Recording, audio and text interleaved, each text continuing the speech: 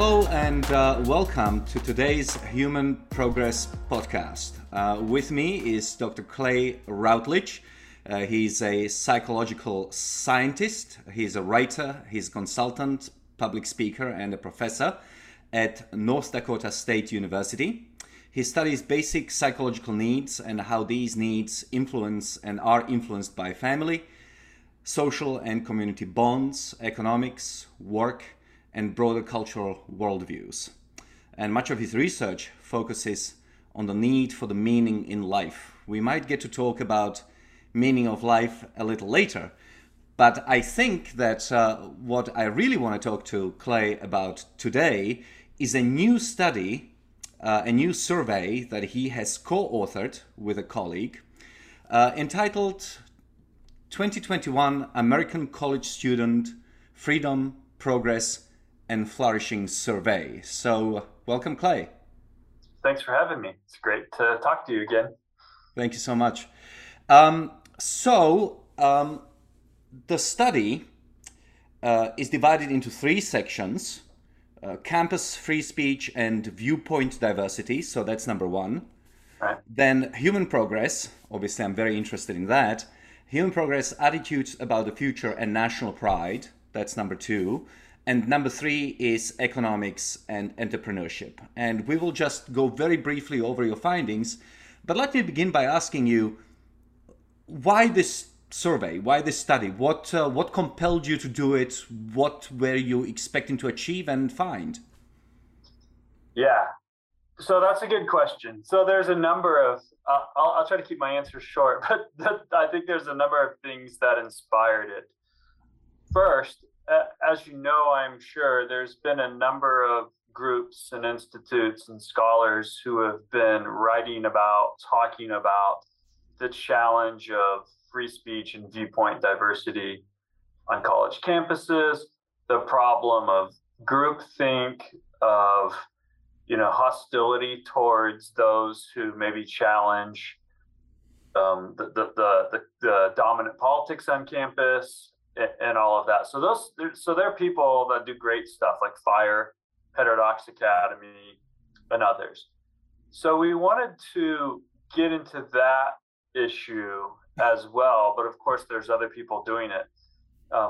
In addition to that, though, we thought, well, that challenge of the campus climate probably isn't the only issue going on, and it, in a lot of ways, I think it's connected to other issues. And what I mean by that is, if you have an intellectual space, or what is supposed to be an intellectual space, but people don't feel comfortable sharing or considering diverse ideas, or people are, even worse, people are punished for doing so, then not only is that a problem for free speech, but it's a problem for all those other ideas and issues, which, like you, I suspect, I think that you need a competitive marketplace of ideas. And so we wanted to look at some of those other related issues beyond free speech, but we certainly think they connect to free speech. So that was kind of our starting point, was, okay, people are studying free speech. Let's throw some questions in about that, which is, like you noted, section one, and see what we find. But then we wanted to do a deeper dive into students' colleges experience, because we thought, well, if free speech is an issue, then what are some of the other challenges? And also, there are surveys from like the Pew Research Center, that not of college students, but of just American adults, that a lot of people are losing faith in higher education. A lot of Americans are losing faith in higher education. And keep in mind that American colleges and universities are a big source of, or have historically been a big source of pride for our country. People all over the world have historically wanted to come to the United States to attend our universities. They're some of the best universities in the world, right? In terms of not just scholarly work, but spaces to do very, very high level research. And so with that in mind, we wanted to see, well, what are some of the other things going on campus that might speak to this issue of why Americans are losing faith in higher ed? And of course, there's a lot of reasons related to costs, the increased costs of attending college, the political issues I mentioned before, But anyway, so we wanted to go into that area too, to take or just to broaden the scope beyond free speech. So that leads to what I think you're interested in largely is human progress. And I appreciate your counsel on this actually, because if you remember, I reached out to you when I was working on this survey to get some of your thoughts on how to ask these questions, because I've followed your work on human progress in your organization. And I wanted to know, John and I wanted to know, what does the average college student think about the state of human progress? Like, we see your content all the time, right? And we hear anecdotal discussions all the time of people think the world's getting worse. So we thought, well, college students should be in a good position to know the facts because they're taking classes and with experts on topics that are very relevant to progress, whether it's science or history or political science. They should know what's going on in the state of the world. So we're like, well, we want to have those questions as well about progress. And then I'm a psychologist, and so to me, part of this is about if free speech is a problem, if students don't feel if it's true that students don't feel comfortable speaking about certain issues, if it's true that there's a climate of fear or anxiety on campus that people, either professors or students, might be punished for challenging certain views. And then on top of this, if it's the case, and we didn't know at the time, of course, but if it's the case that students aren't really even aware that the world has been getting better across many metrics, then to me as a psychologist, that speaks to a not very healthy psychological space. And what I mean by that is, we know from research in my area that if people think things are bad and only getting worse, and if people feel like they're not, that they're restricted or constrained, that they don't have autonomy to, and don't have the ability to intellectually explore ideas, then that puts them in kind of what I would call a psychologically defensive posture. That makes them not open-minded and creative and explorative and hopeful. It makes them pessimistic, right? It makes them have kind of a negative view. And so I wanted to look at that as well. Like, what are students' views about not just the state of progress, but what do they think? Is the world going to get better? Are they optimistic? Do they have a sense of agency themselves that their life is going to be better in the future? Do they believe that they can make a difference in the world? And so to me, that's very much, I'm curious about your thoughts on that too, but to me, that's very much connected to the issue of progress, because in order for progress to keep going, in order for us, to keep the project going, people need to have a positive attitude and be hopeful. Because if you're pessimistic, if you're negative, if you're nihilistic or cynical, then you're not in the right frame of mind to be creating and building and persevering, and so I wanted to ask questions about that as well. And then we also wanted to, in the third and final section, we wanted to get into, again, what we thought were related issues of people's views about students' views, connected very much to what they're learning on campus, about different economic systems, but also about entrepreneurship, which again, we very much see as connected to the goal of human progress. People need to believe that they can make a difference in the world through entrepreneurial pursuits. And they need to think that some of the big challenges that we face have solutions that entrepreneurs can help create. And so that's kind of in a nutshell our thinking around the whole thing. But so it's basically jumping off from the free speech stuff maybe other people have done and saying, well, let's take a deeper dive into what students are experiencing on campus and how that might be related to their psychology. Yeah, that's all very interesting and incredibly worthwhile. I mean, I haven't seen a study or a survey that really went after, in such a granular fashion, after so many things that I'm interested in. I mean, my interest in human progress really started when I realized that if human beings think that everything is getting worse, then what's the point of keeping liberal democracy and some form of market liberalism? You might as well, try the alternatives, even though they've been tried and failed before. But the more I researched this, the more I realized also that appreciation of human progress is also important to people's mental equanimity and happiness, because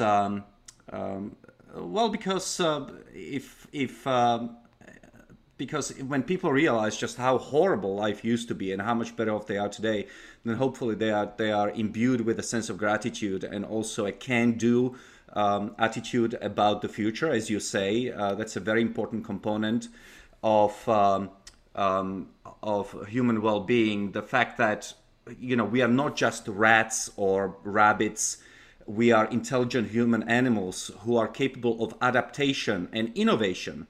And that's obviously part of the third point of your discussion, economics and entrepreneurship, is that when problems arise, we don't just, stare death in the face and expect to be slaughtered or die of hunger. We innovate and adapt.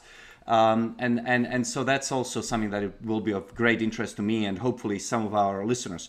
So just to get the methodological stuff out of the way, it's 1,000 students, right? Across where in the United States? Across the U.S.? Which campus? Yeah, across the U.S. So we partnered with a group called College Pulse, who are experts in fielding surveys with college students because they have they've made connections with universities all over the country. Okay. And so I believe our survey, I think I have it here. I believe our survey we ended up getting representation from 71. These are 4-year, colleges or universities in the U.S. That's great. So that was our goal, was to get a pretty, and it's fairly 71 colleges and universities across the U.S. and it's fairly representative. I think, and so, because we wanted to avoid just doing so these aren't like students from our university, for instance. Like we wanted to avoid, this is just some regional issue. We think this does a pretty good job of capturing the sentiment of students across the country. Well, that's great. That's great. So let's dive into it. Let's start with campus free speech.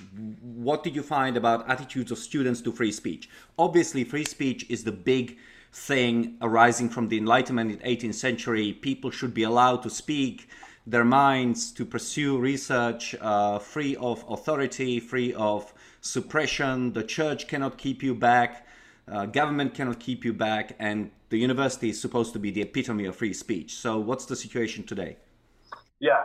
So, again, like other people have found, other groups have found, we find that there are, perhaps not surprisingly, some political differences in how students think about or experience free speech on campus. So, for instance, we asked students, I'm reading directly off the survey here. Do you feel comfortable sharing your opinions on a controversial or sensitive topic being discussed in the class? And when we looked at liberal or liberal-leaning students, the majority say yes, 66%. But what's interesting is that's not, that still leaves a fair amount of students, even liberal students, who don't feel comfortable, because 34% of liberal students said no.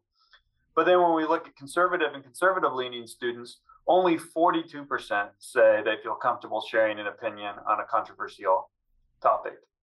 So that's just one question. Another question is, do your professors create a classroom climate in which people with diverse views would feel comfortable sharing their opinions?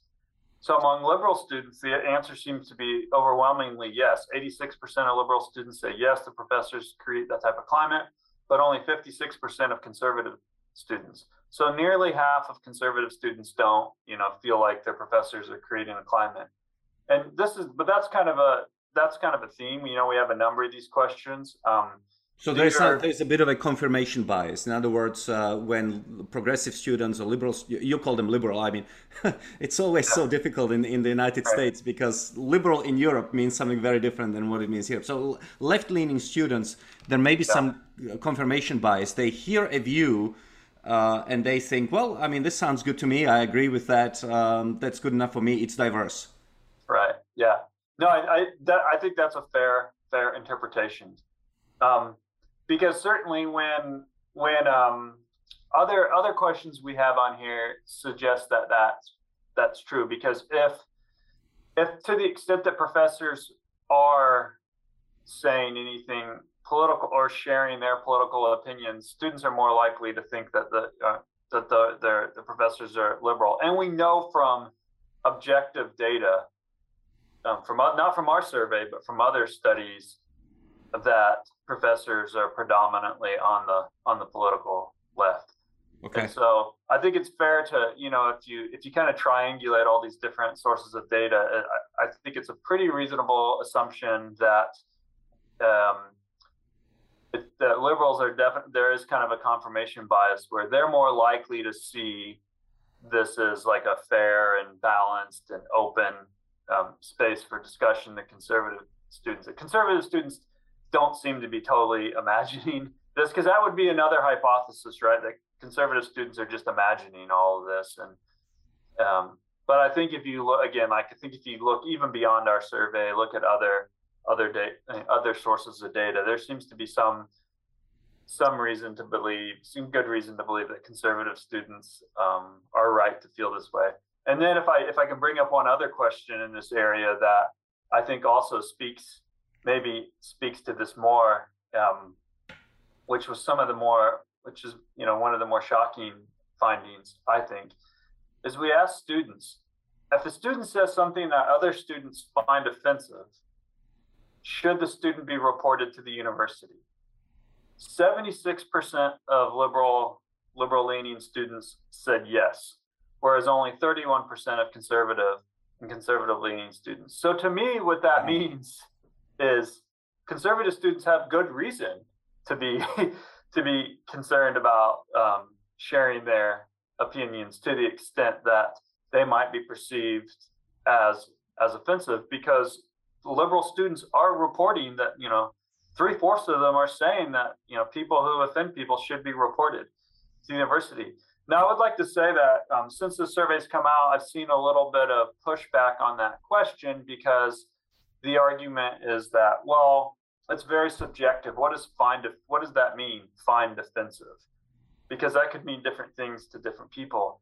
But that was by design. Like that, we wrote that question that way by design, because if, let's say, we pick a specific issue that we think is going to be offensive, well, then we're assuming all students find that offensive, and so their answers might reflect not just whether or not they think students should be reported for offending others, but whether or not they think that's actually offensive. So I think it's better to let students use their own standards of what they deem as offensive, because what's important, which I think people who are pushing back on this question are missing, the important piece of information here is we didn't say if somebody commits a crime. We didn't say if somebody assaults somebody. We said if students find this offensive, should this person be reported? And so to me, that's pretty telling that that 76% of liberal students think that the proper response to being offended is to go report somebody. And it's even worse if you look at, should you report your professor? If a professor says something that students find offensive, should that professor be reported to the university?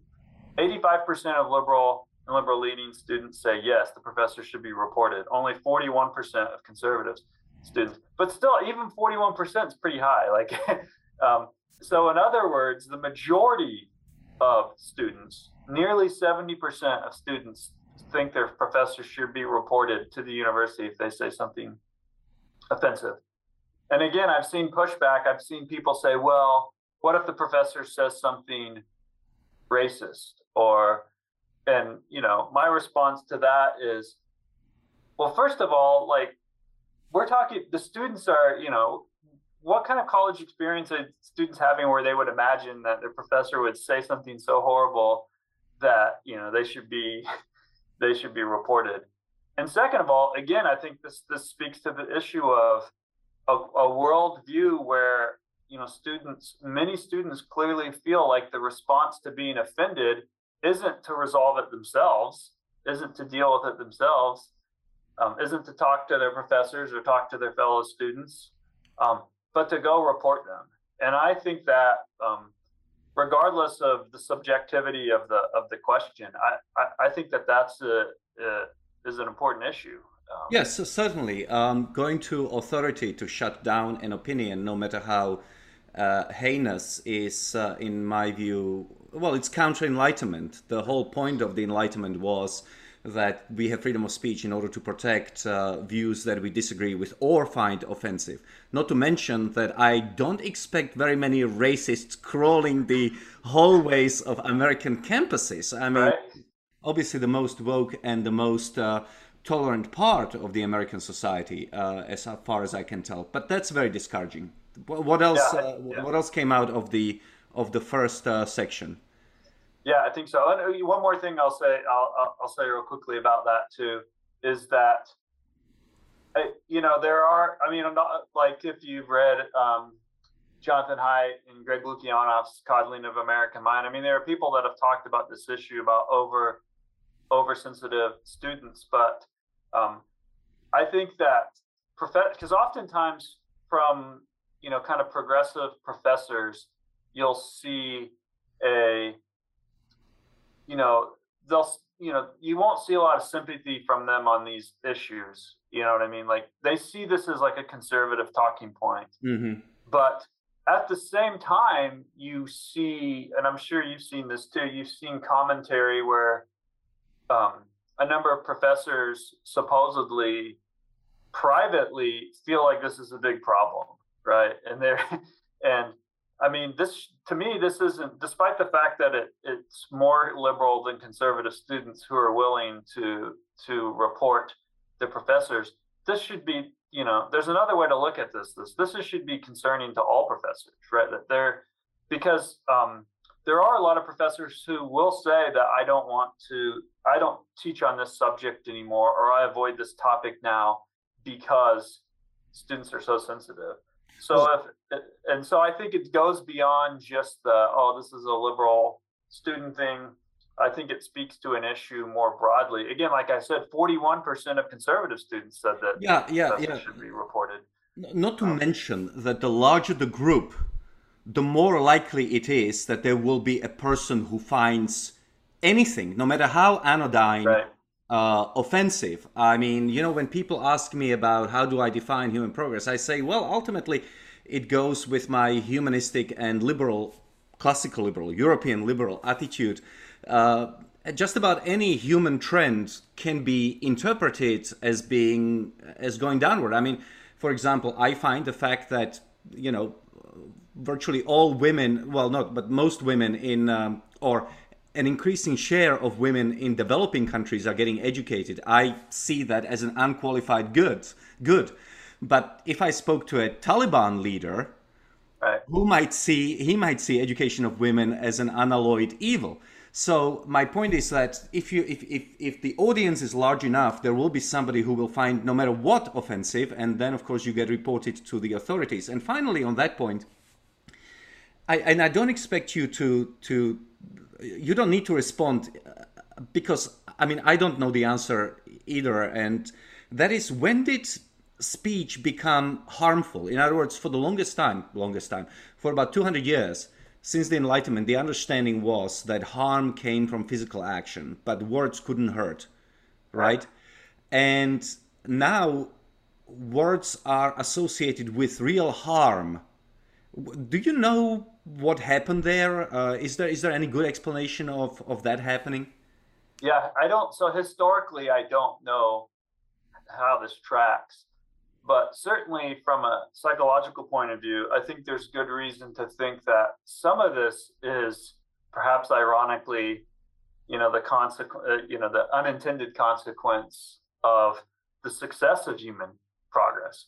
And what I mean by that is, as society has become safer, as we experience fewer physical dangers and people are more affluent and more comfortable and can easily access the things they want to enjoy life, then they have less of that stuff to worry about. Mm-hmm. And so there's psychological machinery that exists to detect threat, to protect, it's still hanging out, right? It's still around. And so they might have to look for smaller and smaller things. And so whereas thankfully most students probably don't have to worry about experiencing physical violence or experiencing extreme hunger, now they can worry about having their feelings hurt. So in a way, in a weird way, it's a positive, right? That this is the level of threat that students have to be vigilant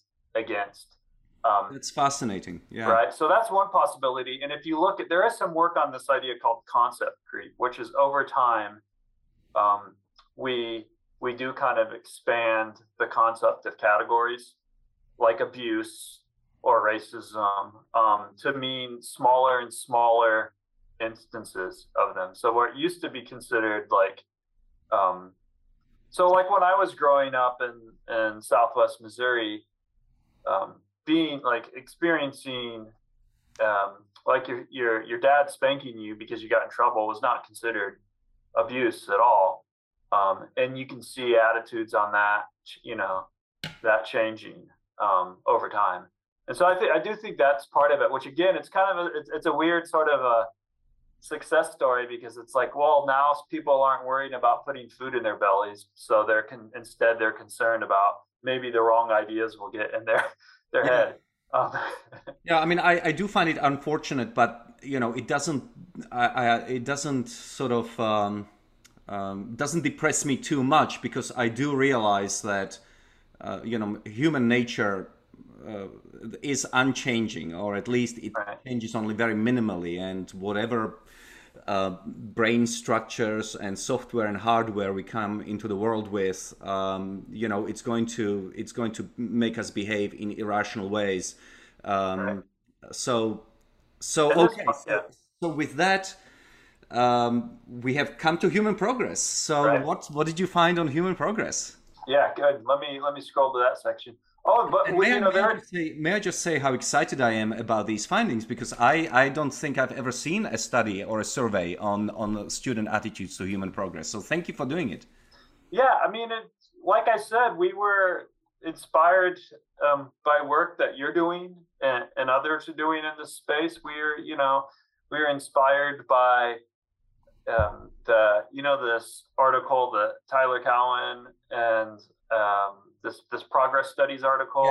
Yes. So there does seem to be kind of maybe it's small, but there does seem to be a movement within the classical liberal libertarian kind of space about not only documenting and celebrating progress, but really studying it so we can continue the project and accelerate it, right? And so that's one of the things that we're interested in here at the Chali Institute, which is what the institute that conducted the survey that John, my collaborator, is the director of.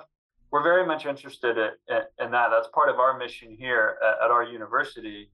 And so, but to sort of pursue that mission, it's like, well, we need to get a sense of what students are thinking about it, because it could be that we did the survey.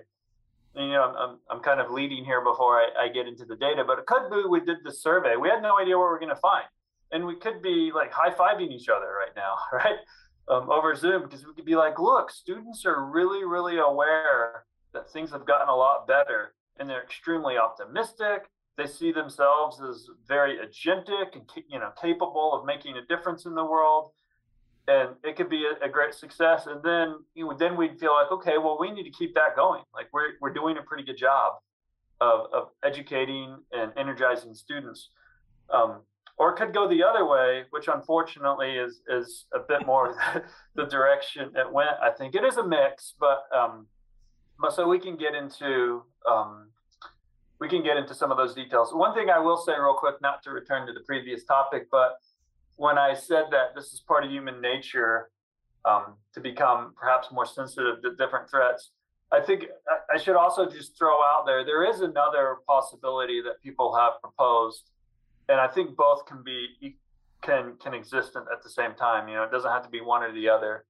And the other possibility is that there is a there's a like an ideological, like strategic component of saying speech harms, because if you largely dominate a space like academia, so if it's largely dominated by progressives, and they can figure out a way to say, well, there's certain ideas that we don't want talked about, not because we're afraid that students might believe them, but it might harm them, then that's kind of a tactic, right, to regulate speech under the guise of protection, right? And so I think that can happen at the same time. In fact, they might work well together.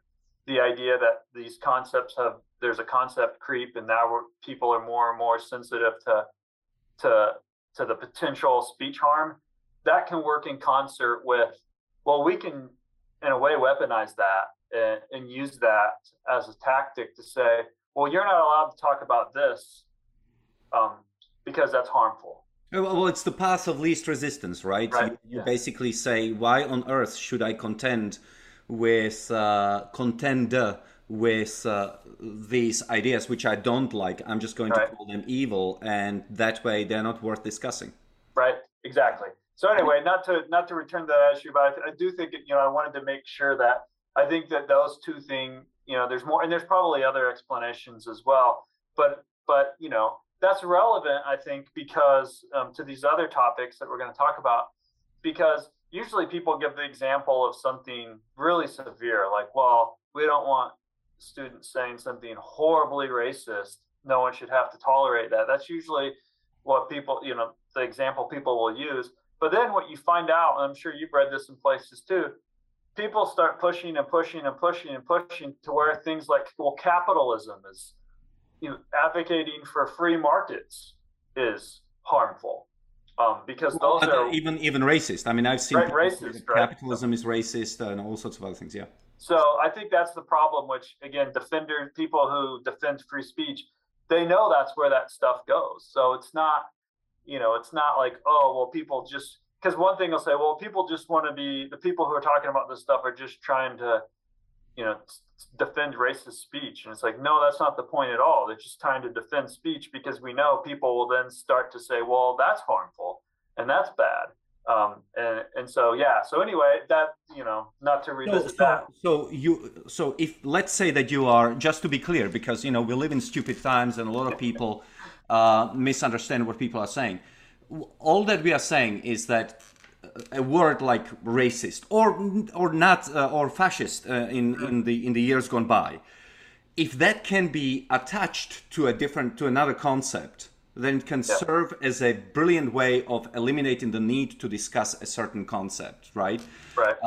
So if you call anything from real racism, such as discrimination in public sphere against people of different colors, but if you use that concept, racism, to attach to an economic system like capitalism or free trade or globalization or whatever, then you are essentially you are on a higher moral ground. Right. It's more difficult to dislodge your ideas, even if they are wrong, because there is this totemic barrier around it, which surrounds that particular word. Okay. Right. Yeah. And people might be like, oh, you're being paranoid and you're exaggerating, but there are absolutely cases of this. Like you said, people have argued that capitalism is racist. People have proposed that. There are training documents at certain universities where they have examples of lists of, you've heard of this term microaggression. Yes. Right? Yes, of course. Where saying something like America's the land of opportunity is considered a microaggression. Right. So again, things like that, somebody could disagree. You could say America's the land of opportunity, and somebody could make a case against that if they wanted to. And everyone should be free to have that discussion.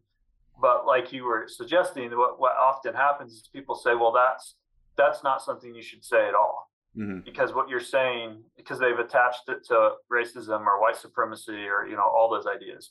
And so those things seem to be kind of working together intentionally, unintentionally. That seems to be what's happening. So So yeah, and I think that that's not unrelated to these other topics, because if you want to talk about human progress, if you want to talk openly about different types of economic systems that might contribute to or harm human progress, then that first section we talked about, free speech matters, right? Because the free speech and viewpoint diversity is that's how you create the space to talk about all these other ideas.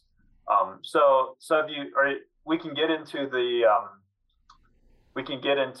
progress stuff if you want. I would say let's briefly talk about the attitudes to human progress, attitudes about the future, and also attitudes to the United States, and then we'll move on to section 3. Okay. Yeah. So we asked students in terms of progress. Let me find the question. So this is, and we gave, in this case, we did give specific examples, because progress could mean lots of things to lots of people, right? So we used, ideas that people like you have done such a good job of documenting. So based on what you have learned in college so far, do you think the world has generally been getting better or worse over the last 50 years, considering issues such as extreme poverty, life expectancy, hunger, and literacy? Again, so we wanted to provide concrete examples. And what we found is, unlike in the first section where we found these differences by political groups, as we already discussed, we found very few differences between conservatives and liberals, such that only about half of liberals and only about half of conservatives think that the world has been getting better. Wow. And so nearly half of students do not think the world, they either think it's been getting worse or they think it hasn't changed at all. And so that was, again, if we wouldn't have given them specific examples, you can imagine, well, maybe some students think that the decline of religion means the world's getting worse. Or maybe students think, well, there's more pollution or whatever the case. But we gave them specific issues that are demonstrably getting better. And half of them don't seem to be aware of that. And also, I should say that the way the question is worded, it's worded specifically to connect to their college experience, because we said, based on what you have learned in college so far. So we did that on purpose. Of course, we don't know that, we don't know for sure where students are getting these ideas, but we did try to anchor it to their college experience as opposed to their own guess or their own intuitions or whatever. And on the specifics, which is absolute poverty, literacy, and the third was hunger, and we did extreme poverty, life expectancy, hunger, and literacy. Right. And on all these things where I can show, and countless other people around the world can show, that things have been improving, only 50% of conservatives and 50% of liberals believe that the world is getting better. Fascinating. Correct. Thank you. Okay. Yeah, correct. So again, if you want to look for a positive, to me, that means that's something that we could, assuming we could convince, colleges to do something, that seems like a very actionable item, right? We can say, we need to do a better job educating students about the state of progress. It's also encouraging in a sense that a larger proportion of conservatives and liberals believe that the world is getting better than the population as a whole. So, I can't remember exactly the stats that I have seen, but the population in general is even worse informed about these trends. And so, if you asked an average American, the proportion would be lower. So that, in a sense, it's encouraging. Yeah, no, that's interesting. Yeah, I wasn't aware of that. So that's good to have that comparison. So then, like I noted in our when we first started talking, to me as a psychologist, how you think about the state of progress is, matters for your overall worldview, not just about the present, but the future, right? You look to the past and to the present as having some kind of direction for how things are going to go. So then we ask students, based on what you've learned in college so far, are you optimistic or pessimistic about the future of the world? And this is an even more depressing finding, because again, we didn't find differences between political groups. So this isn't a left versus right thing. In general, only about a quarter of students, 27% of liberals, and 23% of conservatives are optimistic about the future of the world. Wow. So they're either more likely to be pessimistic or to be neutral. So yeah, that lack of optimism, to say only a quarter of students are optimistic, and to me, again, if you look at all the outside, if you bring in all the data on how few people in the world even get to live in the United States, how few people in the world get to attend college in the United States. When people talk about the concept of privilege, it's a big privilege to be a university student in the United States, right? That it's a privilege that the majority of the world doesn't get to enjoy. So these students, in my opinion, their baseline bias should be optimistic, right? Their baseline bias should be like, in other words, it shouldn't be the case that, well, they're just down on their luck, and so it's hard for them to feel optimism about anything. These are the people that I think objectively are some of the most privileged people on the planet. Like, to me, they're the ones that should be more optimistic. Now, I've seen studies suggesting that people always underestimate the good fortune or happiness of other people as opposed to their own. Is that what you find? In other words, it's possible that students have a very pessimistic attitude about the future of the world, but they all expect their own personal futures to be very good. Yeah. Okay. That's a good. So let me scroll down to that question. We do have a question about that. Let me find it. Okay. So based on what you have learned in college so far, are you optimistic or pessimistic about your own future? Right. And so it's true that students are more optimistic about their own future, but we're only at around 50%. Wow. So, and again, it doesn't really matter, conservative or liberal. So 50% of liberals say they're optimistic about their future. 54% of conservatives say they're optimistic about their future. So yeah, it's more than the other number, but in a lot of ways, it should be higher, I think, right? It should be the vast majority of students, because so connecting it back to what you said earlier about progress and people's psychology about progress. If you think the world is getting better, if you have an accurate knowledge of that, then to me that would inspire a sense of gratitude, as you noted, and even a sense of duty or debt, maybe. Like, people came before me and they struggled and they built a society that now I get to enjoy: safety, clean water, electricity, the ability to go out and the ability to have same-day delivery from Amazon or whatever it is that makes you happy.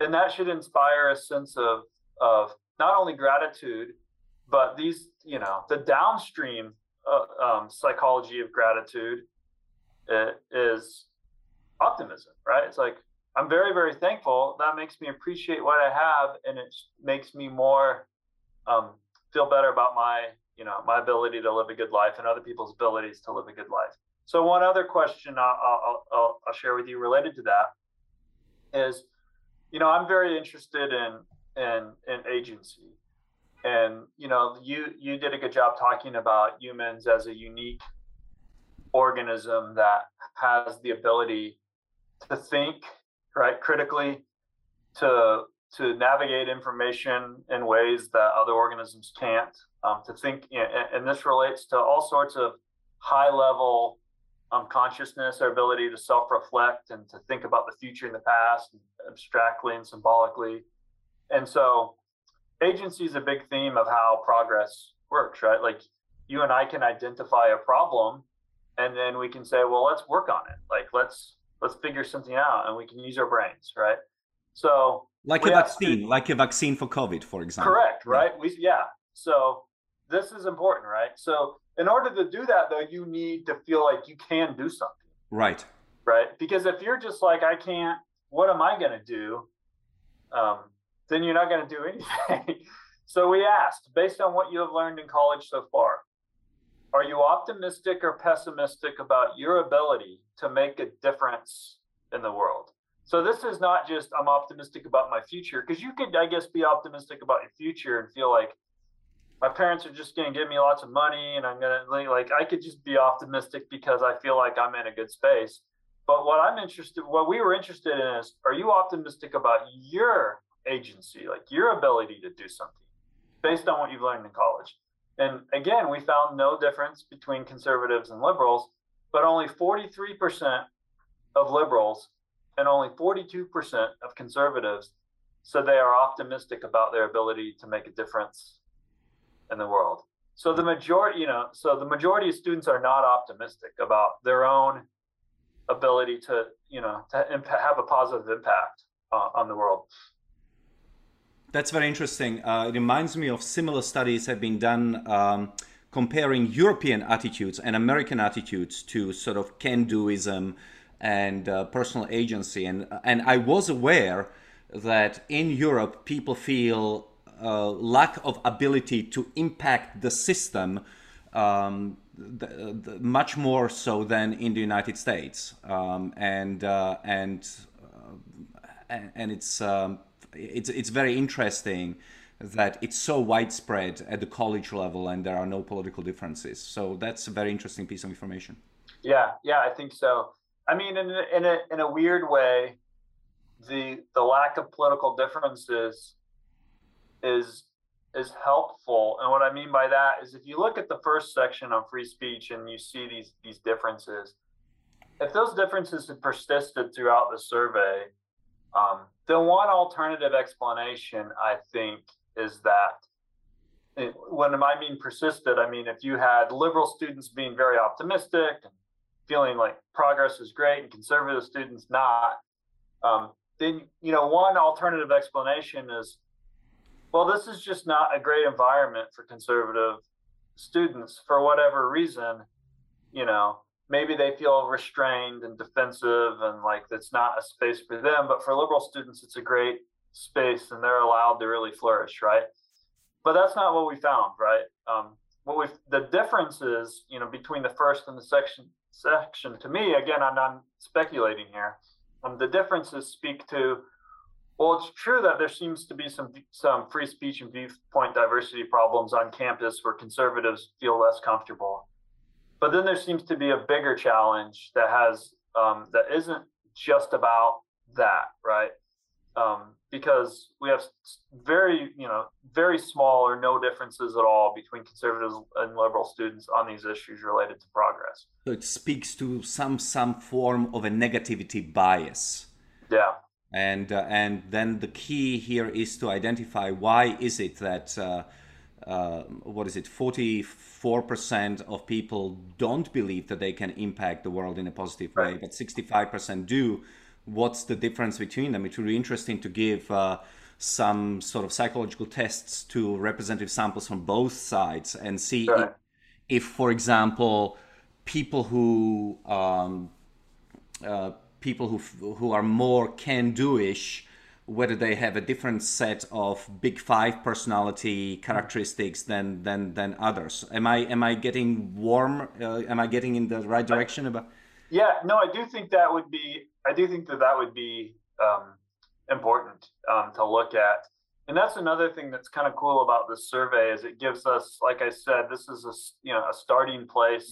Yes. To do more specialized research and more theory-driven research, get a sense of what's going on, because it's easy. You see a lot of commentary of like criticizing college students, and I should be clear. Like, when our goal with this survey isn't to criticize college students. In a lot of ways, I think it's to criticize us. Like, when I say us, I mean the people that are older, because young people didn't build the culture. Young people didn't they didn't craft the educational systems or the other institutions that might be making people more cynical.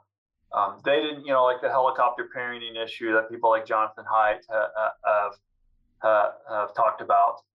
They didn't do those things. Back in several years ago, I wrote an article for the New York Times on other research showing that young people are perhaps less trusting and less oriented towards freedom, less supportive of the importance of democracy and things like that.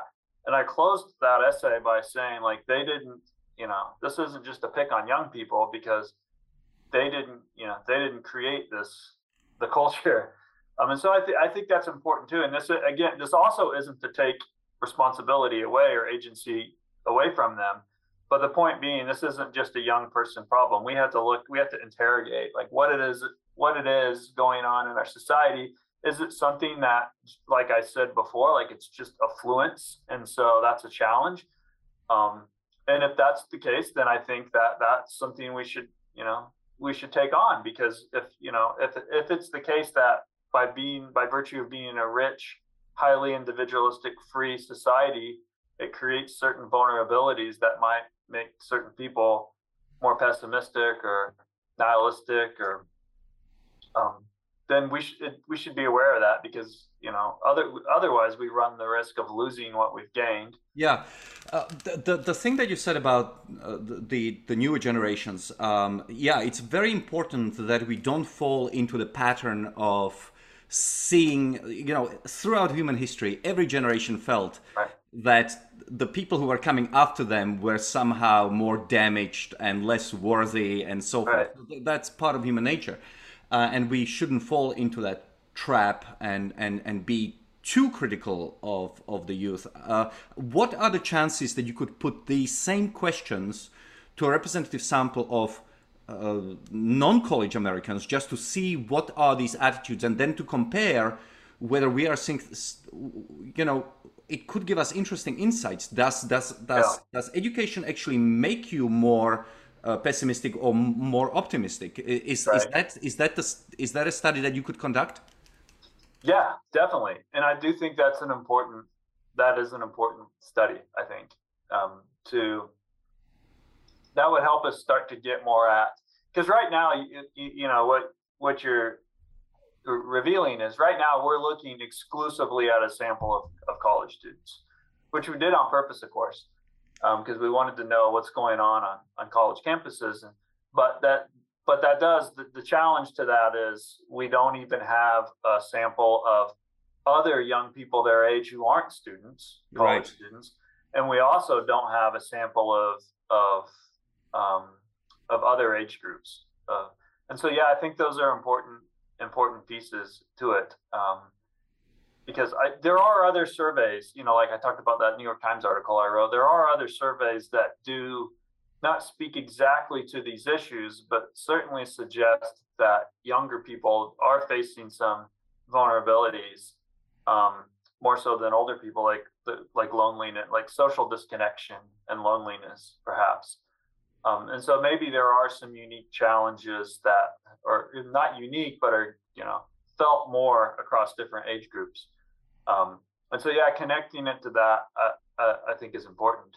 But like I said, I started with the bias that to be a college student in America is like a great opportunity, and that the majority of people don't have, and certainly the vast majority of people on the planet. And so to me, like, I started from the baseline, this should be the cheery bunch. But it could be, like we've been talking about, it could be the opposite, right? It could be, well, no, like the most privileged might be the most sensitive to harm, and the most the most vulnerable in some regards. And it's certainly true if you look at research on, like, my area, meaning in life. People in poorer, and I know you and I have talked about this before, people in poorer countries report greater meaning in life than people in richer countries. And so there is again, I think this speaks to this issue that we need to confront, like, for those of us who want to defend the kind of liberal tradition, classical liberal tradition, and a free society. We have to recognize that there might be certain vulnerabilities that are created out of this from success, right? But conversely, you also find that people in richer countries are happier than Right. people in poorer countries, right? So there is that weird mismatch where people in rich countries feel that they lack meaning but are happy. And on the other hand, people in poor countries, they have a lot of meaning but feel unhappy. So, but that's we can take that up in a follow-up conversation. I thought in the time that we have left, I want to be respectful of your time. Let's talk about Section 3 and economics and entrepreneurship. This is absolutely fascinating to me, the attitudes to socialism, to capitalism. So can you give us the highlights, and maybe we can end on this section? Yeah, so we started with by asking them questions specifically about entrepreneurship. We again, part of our institute's mission is to champion entrepreneurship and innovation, and so we were curious. One, do college students, how many of them want to start a business? And not very.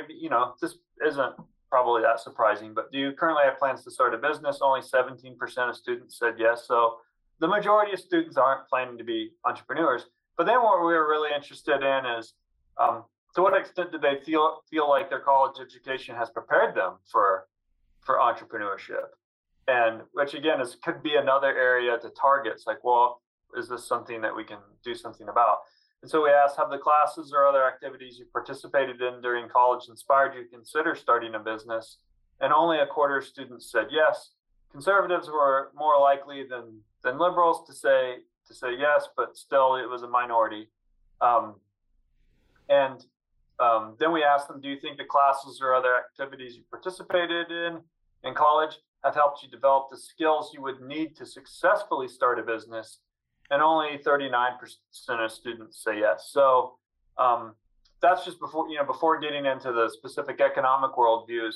The majority of students don't seem to feel inspired to start a business or feel equipped to start a business. And that isn't to say that college student, there's lots of things college prepares you for. It's not necessarily like just for entrepreneurship, right?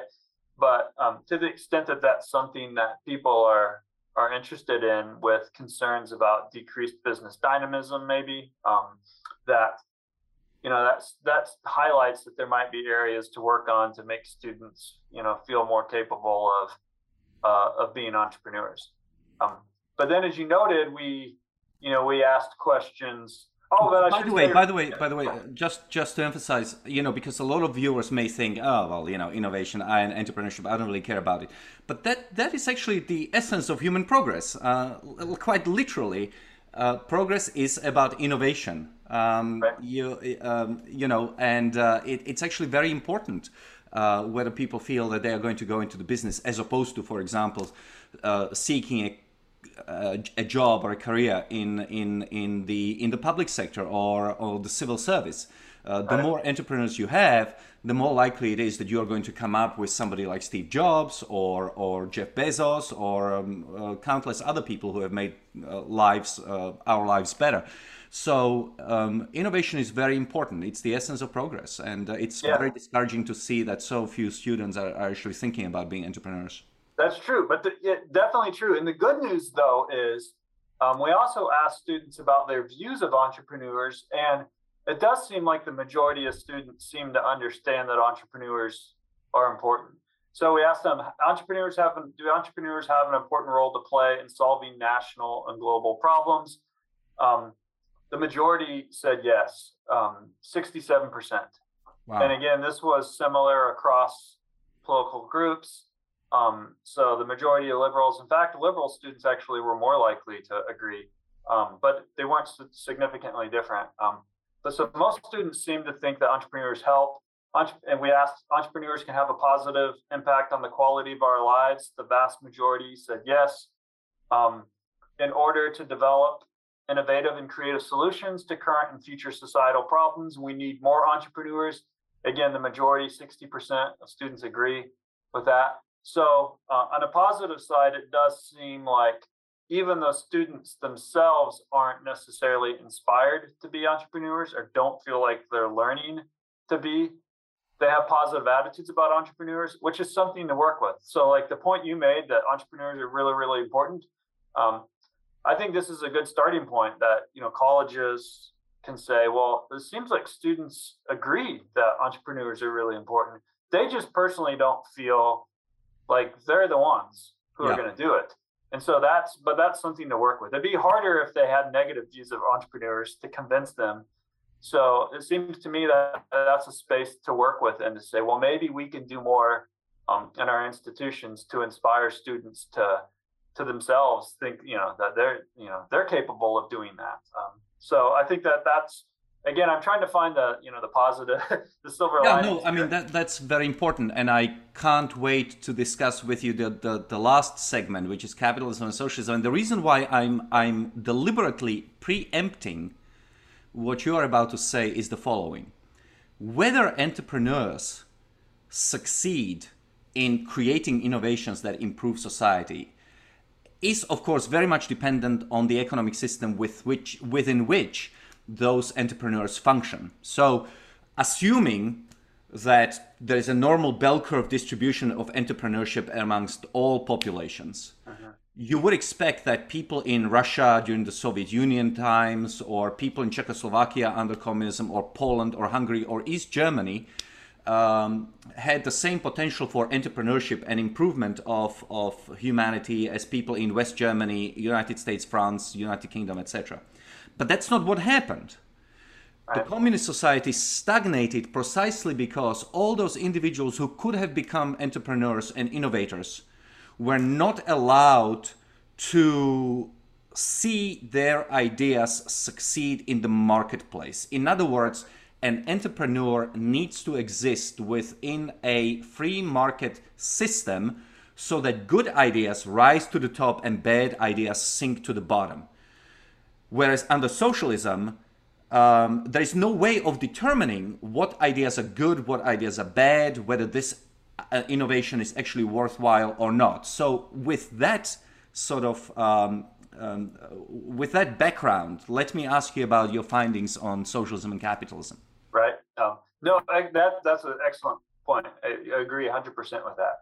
So there, you see polls like from Gallup and other organizations that suggest students or young people, I should say, are more favorable towards socialism than capitalism. But John and I were working on this, and John's an economist, so this is, I've already noted I'm a psychologist. John, my co-author, is an economist, so he's definitely better, more knowledgeable of this area. But he made the point that, well, it's easy for students to say they're for socialism or whatever, but what do they mean by that? Mm-hmm. And we couldn't really find any evidence out there getting at how are students defining, or how are just young people in general, we're focused on students, of course, how are they defining these terms? And so we asked them.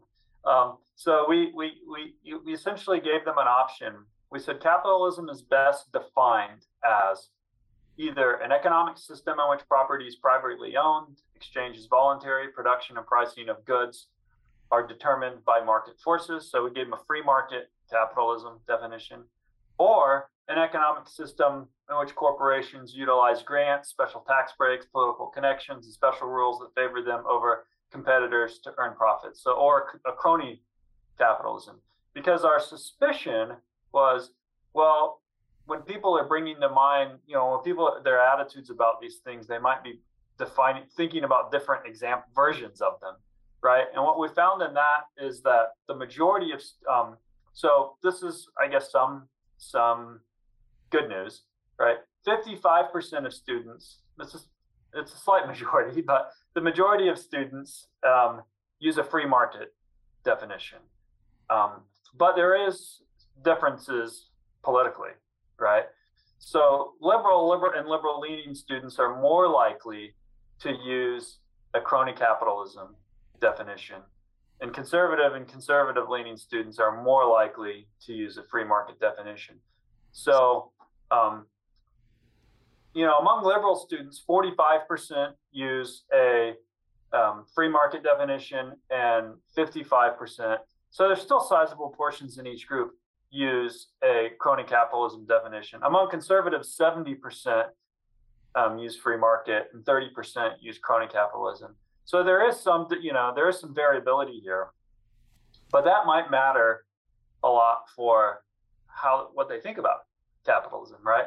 So then we asked them, based on your definition of capitalism, do you have a positive, negative, or neutral view?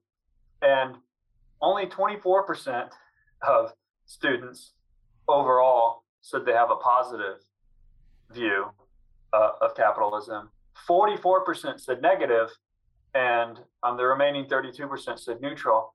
Of course, that varied by political ideology, whereas only 9% of liberal students have a positive view of capitalism, whereas 52%, which is still, just over half of only just over half of conservatives have a positive view of capitalism.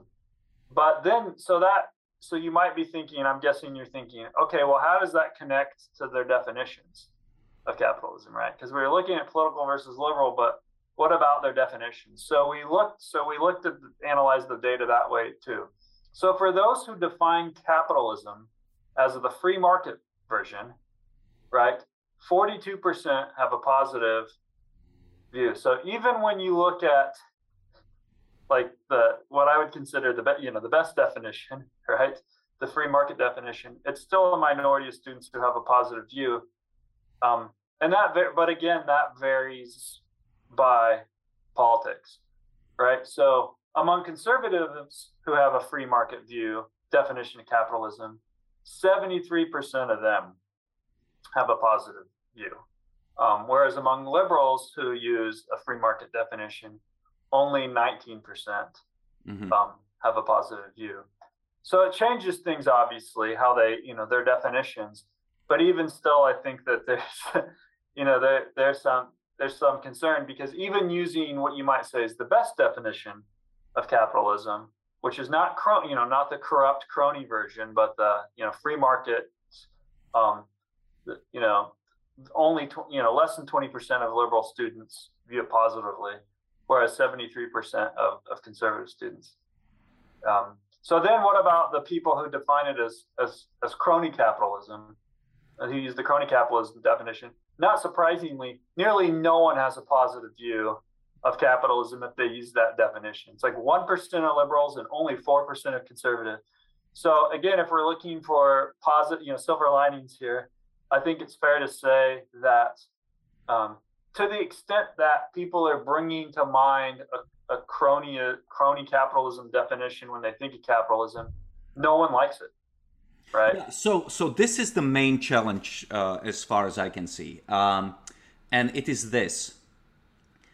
When people, regardless of whether they are conservatives or liberals, but it's mostly liberals, but conservatives as well, when they ask for government to do more, to have more regulations, more laws, more licensing, etc., in order to quote unquote tame the excesses of the market, they are of course creating a biosphere for cronyism to take place. Every time you put a person in charge of getting a license or a permit or whatever, you are increasing the chances that that decision will be made not on market criteria, but on personal connections and things like that. So clearly it is the global evidence is self-evident. It is where the markets are most regulated and most heavily dependent on regulations and licenses that that corruption is at its highest, because then it's not the impersonal market forces, but very personal politicians and bureaucrats who are actually regulating the market. So the great paradox is that by asking for more government intervention, you are actually creating the crony capitalism that people then complain about and nobody likes. And it's very difficult to explain to people is that if you want what you call the best definition of capitalism, meaning one where the market forces operate, you actually have to get government out of it, because that way you're also getting human beings out of regulation of capitalism. You are getting you're getting away from corruption, and this is something that is extremely difficult to convince people over. a question that could be asked maybe in a follow-up survey would be, if a constitutional amendment passed tomorrow in the United States that government cannot interfere in the economy in any way, would we get more lobbyists on K Street or fewer lobbyists on K Street? To see if people make this mental connection between government regulation of the economy and cronyism. But forgive me, I hijacked the interview. No, that would be. You're giving us good ideas for follow-up. I mean, there's so many. Yeah, for free. For free, right? Well, I already told you. I already took some ideas from you on the progress. Good. Progress stuff, but yeah. So I mean, and then so let me bring up this other question too that I think connects back to, speaking of progress, connects these different areas. So we also asked them if capitalism can help solve major challenges such as climate change and poverty, and we didn't get a lot of agreement. Only 28% of students strongly agreed or somewhat agreed. We're in the agreement categories. Conservatives were more likely to than liberals, but it was still not even a majority of conservatives. So I think that's another challenge that goes along with what you're saying, because I think so. Not only might people be bringing a crony capitalism definition to mind, which has this ironic effect, as you said, of giving them a negative attitude, which could make them actually want to impose more, get more government involved, right? So it's almost like self-fulfilling prophecy. Not only that, but if people don't see capitalism as something that can be helpful, another way to think about it is, and we didn't ask this, but if people are thinking, well, capitalism's fine, but it's mainly about the self, right? It's mainly about people getting rich, or if people don't see it as something that contributes to human progress, then that's a challenge. I think that's a challenge as well. So they might be using a bad definition, or at least a definition that they see as, so maybe they just see that as more associated with reality for the reasons you're saying. Maybe they just say, well, this is what's happening in our society. Like, the government is picking winners and losers.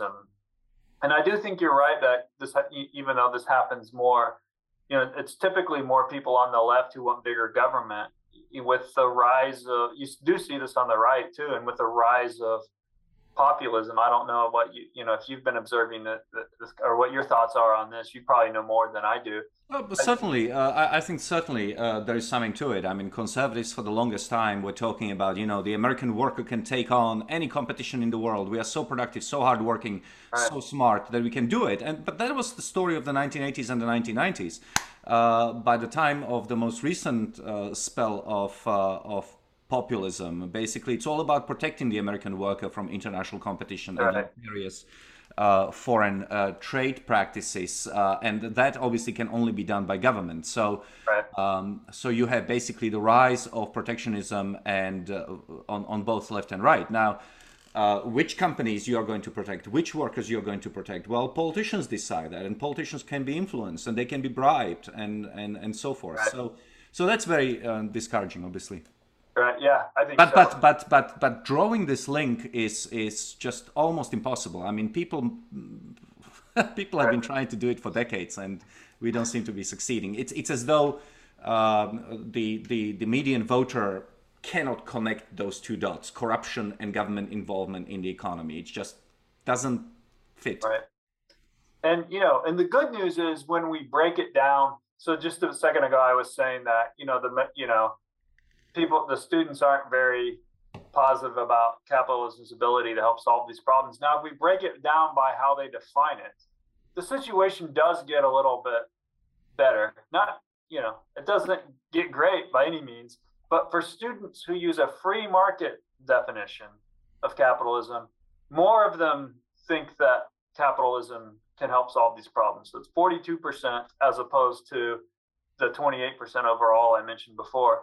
agree that they can do that. But if it, for those who use a crony capitalism definition, only 10% think that capitalism can help solve these problems. So people do seem to at least partially be making these connections that the crony capitalism isn't good, and it's not going to be really.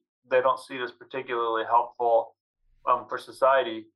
But then even in the best case, even if you use like the free market definition, there still seems to be a lot of pessimism or uncertainty about the role of markets in advancing human progress.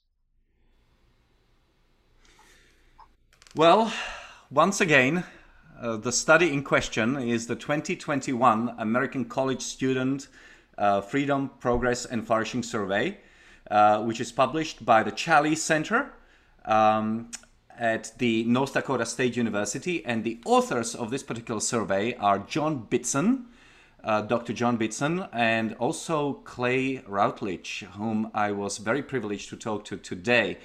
Clay, I want to thank you so much for taking the time. These findings are absolutely fascinating. We will be linking to the study, obviously, with the video and whatever else. Please keep us in mind in your future efforts so that we can, be aware of your work, but also so that we can promote it. And I wish you all the best with your endeavors. Thank you very much. Thank you, Marion. I appreciate you having me on. And yeah, I would encourage anyone, if they're interested in what we talked about, to definitely go look at the survey you linked, because believe it or not, because it seems like we covered a lot, we only got into a small part. There's a lot of other questions in the survey and a lot of other interesting findings. So I'd encourage people to check it out. And our plan is to do this annually. This was our first one. So hopefully year after year, we'll be able to build on this, maybe ask some different or some more questions, some of the questions you suggested perhaps. And with the goal of, ultimately our goal is, because we want to make academia better. We want to improve upon it. So hopefully this is just a step in that direction. Let me echo everything you said. One of the things we didn't get into for questions of time because of shortness of time was national pride and the attitude of students to the United States and so forth. So please go and check out the study. It is much richer than what we could have tackled in this interview. But thank you very much. Thank you, man. See you soon. Yep. All the best.